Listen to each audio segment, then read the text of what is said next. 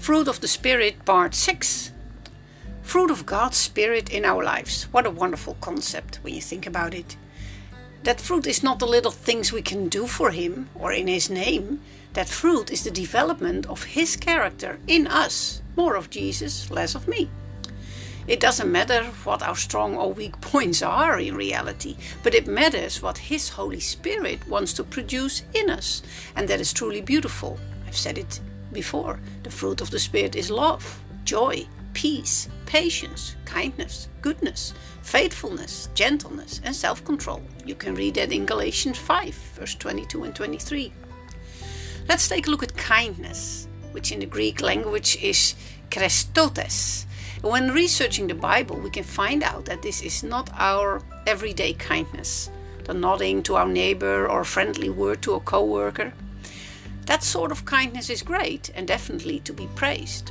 But the kindness that God wants to bring forth in our life is kindness of a totally different order.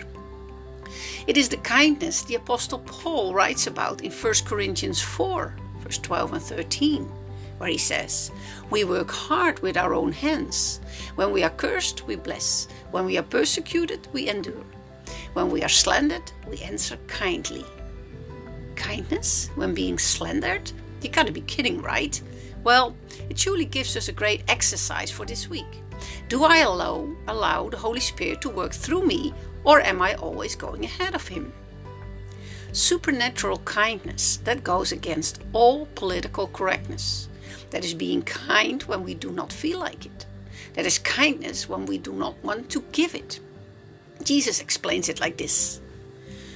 "But love your enemies, do good to them, and lend to them without expecting to get anything back. Then your reward will be great, and you will be children of the Most High." And here it comes, because He, God, is kind to the ungrateful and wicked. Truly, you can read this in Luke 6, verse 35. Ouch and ouch again, being kind to the ungrateful and wicked.